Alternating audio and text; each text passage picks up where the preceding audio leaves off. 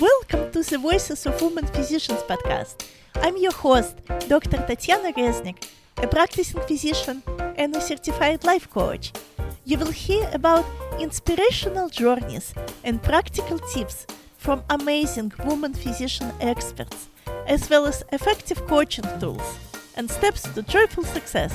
Welcome everyone to this episode. I'm Tatiana Reznik and I'm so happy to have here with us our guest, Dr. Poorvi Chordia. And we will talk today about a very interesting topic. We will talk about tea. Welcome, Dr. Chordia. Thank you for having me. I appreciate it. Yeah, Dr. Chordia, please tell us a little bit about yourself, about what you do. Yeah, sure. So I'm Poorvi and I'm an internal medicine infectious disease physician and I'm an academic teaching attending at Grady Hospital and I work for Morehouse School of Medicine. I'm also a tea sommelier. So I know a lot about tea and I educate people about tea. And I have a company founded with my husband, who's also a physician. It's called Herbs and Kettles. And we source teas directly from farmers across India and we bring them to Atlanta and beyond. And so it's about education of people about tea, the health benefits of tea, and so on. So we really enjoy what we do. This is so awesome. Please tell us a little bit how this idea came along and how did you start? Definitely. So 2021 was challenging for us, like any other physician or anyone in the healthcare or service industry. And we have a little garden in our house where we grow vegetables and herbs. And what we saw what you do is we have two daughters, and my husband and I would be in our garden and we would drink tea while we gardened. And so we're really passionate about tea. Our roots are in India, and we grew up drinking tea. And in 2021, tea really helped ground us and gave us the peace that we really needed at this time. And we enjoyed spending time as a family. And then towards late 2020, we realized we wanted to get out and still in a more safe way. And so we started farmers markets as like we could be at farmers markets with our children. They're outdoors, so it'd be a safe way for them to socialize and us to socialize. So we started blending tea and especially chai because that's what is part of our roots and culture, building community with chai. And so we started doing that at the farmers market. Over time, people loved our teas and they were like, oh, this is really lovely, and forayed into different kinds of very specialized tea from all over India. And so I built connections with very small farmers who are sustainable, have sustainable practices across India. And I became a certified tea sommelier. So I was able to select their best batches and bring them to Atlanta. So now not only do we have chais, but we have loose leaf tea from different tea growing regions of India, including Darjeeling and Assam. And then we have the most delicious tea blends and herbal lattes. So it's lovely to build that community. We have a community that started the farmers market and now has expanded. We've done a tea pairing with a local business called Zokolat. And we've also worked with a chef and done tea cocktails and bites. And then our most recent was we worked with a mixologist who was on Netflix. Her name is Tiffany. And we did tea cocktails with her. So it's about educating people about the health benefits of tea, the fun ways to incorporate tea in their life, and also how calming and peaceful tea is and can be a crucial part of someone's everyday ritual. This is so cool. I just love it. Thank you. And how do you find those farmers in India where to source those teas from? The tea community is very inclusive. So I found my first farmer and he taught me a lot about the processing. And then he connected me with a few more. And then I actually met a tea journalist. She's the only woman tea journalist in India. And she helped me find some other remote areas that made tea. And over time, when I used to travel, it was always about meeting the farmers I was already working with and then trying to find one or two more whose tea I like so I could work with them also. And it's nice. It's kind of a collaboration. We are a very small company. So we try to uplift and showcase small farmers, but they also help us because we're taking small quantities from them. So they give us their best batches. We have inside knowledge of, okay, what tea did you make that was nice? And then they give us few pounds of very specialty tea because we're a small business. So they understand that. So they support us and we support them. It is wonderful. So tell us a little more. How did you organize it? It's hard. It's a different country, long distance. How did you organize all of this? So, as I said, I have roots in India. So, I'm an avid traveler. We love traveling. So, every time we went to India, we would go to some of these remote areas to see wildlife because that's one hobby that our family really resonates with is wildlife and wildlife conservation. And so, we'll see ourselves go to these remote areas. And interestingly, a lot of these remote areas also have tea farms. And then you met one farmer who connected you with some other people. A lot of times, the farmers would come to meet us at the airport, and then we'd go to their house, sleep at their place, meet their family. And so it's now a community of people that we know back home.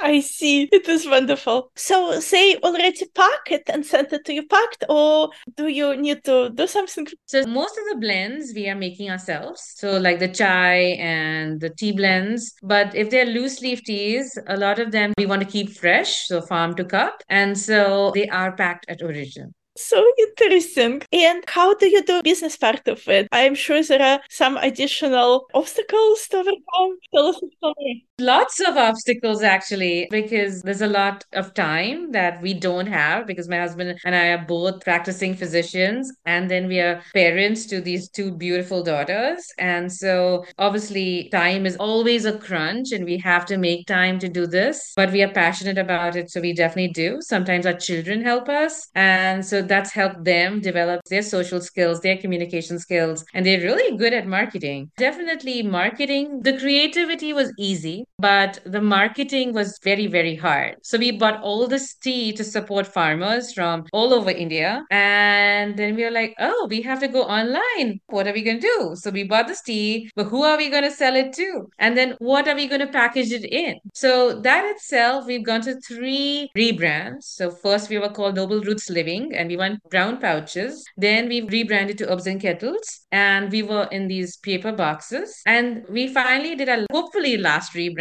earlier this month, where we're still herbs and kettles, but we've gone to these beautiful tins that tell our story. And so these tins, I don't know if you had a chance to see them, but each region is depicted by a wild animal that has been endangered. And so we want to tell the story of the animal, connect it with the region that it originated in, the regions of the tea. And also we give back to Red Panda conservation. So we've tied with a nonprofit in India. We give back to Red Panda conservation. But it doesn't end only at sourcing tea and packaging it. We also had to learn marketing. So it's been a slow, painful process, but I've had to learn about email marketing and social media and also social media ads. And before I started the business, I did not even have an Instagram account. So a lot to learn. I'm still learning. And I have a mentor who helps me. And all the people that I've come across, the people who've stayed are the ones I feel connected with. We are like a family who wants herbs and kettles to grow.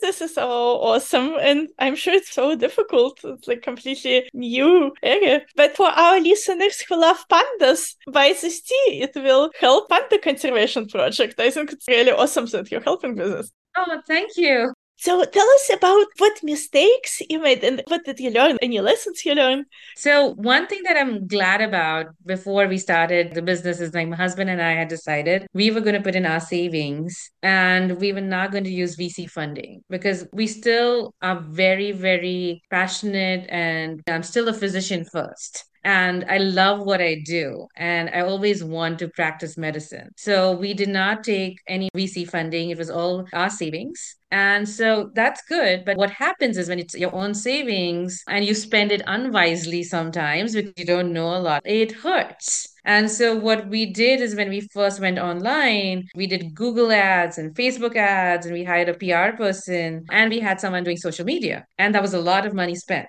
And so what I would tell the listeners is try one thing at a time. And if it's not working, back off. Don't continue doing it. So what we did is we were like, oh, we worked with somebody, it's a 6 months contract, but that person doesn't work for us. We continue to work to try to make things work. And that was very stressful. But that's not how business learns. It's taken me a long time to understand that. And it's also taken me a long time to understand, hey, it's our money. We need to be truthful. And if one or somebody is not working out for us, we need to tell them, hey, this is not working out for us. I'm sorry, our expectations are not met. And invest our money with somebody else and see if that works. So that is the few things we've learned is not to do everything all at once, but try one thing, see what you're getting as returns. If it's working well, then try something else. So we've over time learned that we more careful with how we spend our money. We've all simple when it comes to medicine. We tell everybody the truth. The patient knows what's going on. The family knows what's going on. And we're very, very direct. Marketing is not like that. People just want to tell you, hey, we'll do this. And then you're like, well, sure. But then when they start and we sign a contract and you're like, where are the returns? They're like, we can't guarantee you returns. And so be careful, spend money wisely, think a couple of times before you do that, but take risks.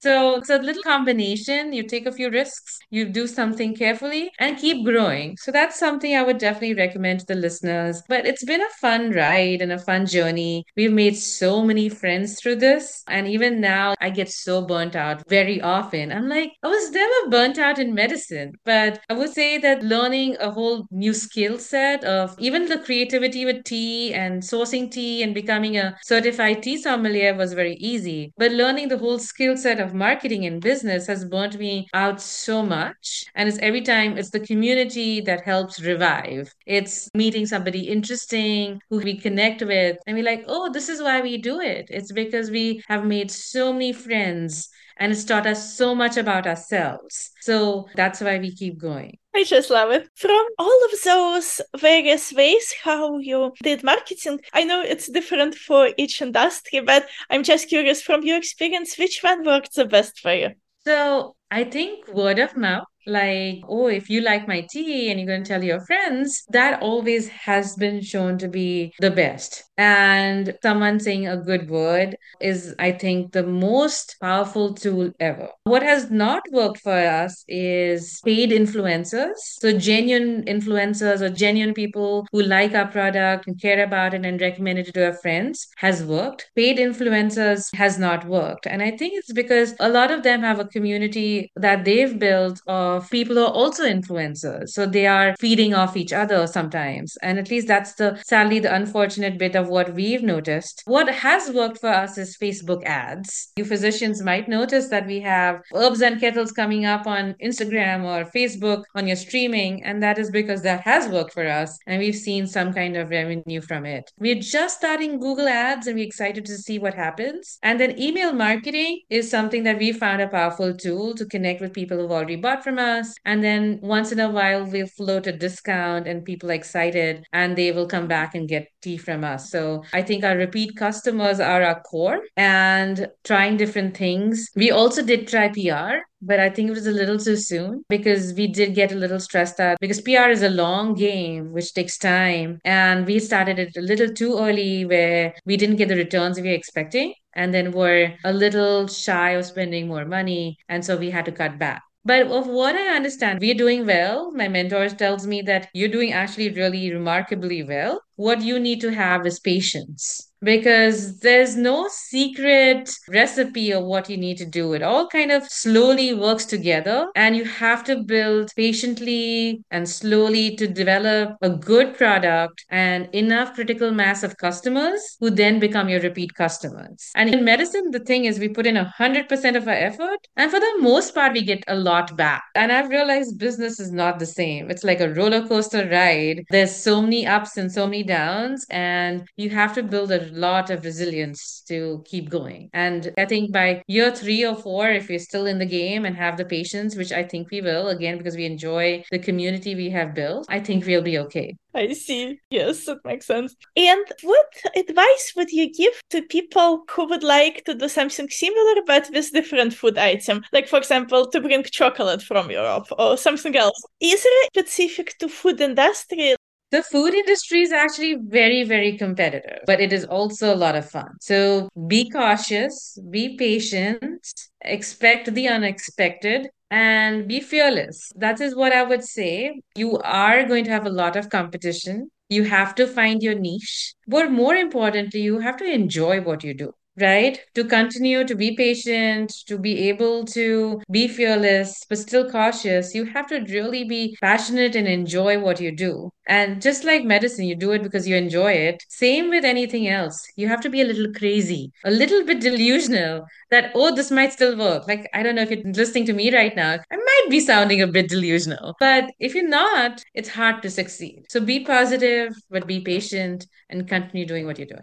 Anything specifically about food items, what people need to know about? Any extra rule, law, difficult to overcome, something else? Yeah, so labeling is very important. Pay attention to labeling. If you have to hire somebody, definitely do that. Be extra cautious when it comes to labeling because FDA and food there has certain laws. Secondly, you need certain certificates to be able to sell food. And so you might want to look into that. So you just don't need a business license, you need a food safety license. And then when you are wholesaling and retailing, you need a specific warehouse. You can't do it from your home. So we have a commercial kitchen and a warehouse which are FDA certified that we are able to work out of. I see. You cannot do it from your home, you need separate. Interesting. And how to get this food license? Is there some sort of exam? Yeah, so there's a serve-safe exam that we gave, and then that gives you one license, which is a food handler's license. And then you have to get other licenses to be able to sell food for locally in your state. And then you could use that also to use for online sales to other states. However, if your wholesale is something that you're going to be looking at, you actually need additional licenses to be able to do it. Oh, interesting. Yes, it's a lot of things to do, really. It's a lot of work. Yes, it is definitely things that we didn't know that we had to learn on the way. Lot to learn, yes. Wow, it's completely like huge new area. It's wonderful. And what else would you like to recommend our listeners? Any tip? Yeah, what I would recommend is drink good tea. Very, very important. Know the source of your tea, where it came from. Drink tea that's naturally flavored because that has more health benefits. Make sure it's a good quality loose leaf tea. And then learn how to steep tea right to really enjoy its flavors. And so there are different types of tea, green tea, oolongs, black tea, white tea. So they all are to be steeped at different temperatures for different periods of time. There are different ways of steeping tea. Not every tea needs milk and sugar. And so drink good tea, enjoy its health benefits, get a little tea drunk, maybe use it as a substitute for alcohol. Enjoy tea. Any particular recipe? Any special way how to prepare a tea? Yeah, I think, I use a high leaf water ratio. That means more leaf and less water. And I use shorter steeping times, something called gongfu steeping. And I'm able to steep the tea to give about 5 to 10 cups, depending on the tea. But I really enjoy it because each steep has different flavors, different aromas, unique feel. When you steep tea for too long, so like say 5 minutes, it's just one hodgepodge of flavors. But when you use this gongfu steeping or a high leaf water ratio with shorter steeping times, you are able to enjoy the tea a lot more. And it's almost like it's a live thing that is speaking to you. So get good tea, learn how to steep it right, and enjoy it. Oh, so interesting. And for our customers who, like me right now, I really want your tea right now. So for our listeners who would like to get some tea, what's the best way for them to connect with you and to buy this tea? Thank you so much. We are online. And so that's the best way. We do direct to customer. So follow us on our social media and also buy tea from our website. It's called www.herbsandkettles.com. It is wonderful. Thank you so much for coming to this episode and for sharing about your journey and about delicious tea. It is so awesome. Thank you for listening to my podcast. If you enjoyed it or found it helpful, please subscribe, leave a 5-star review, and share it with a friend. Have any topics you'd like covered? Send me an email at joyfulsuccessliving@gmail.com. Follow me on Facebook and Instagram to connect at Joyful Success Living. Have an amazing week. See you next time.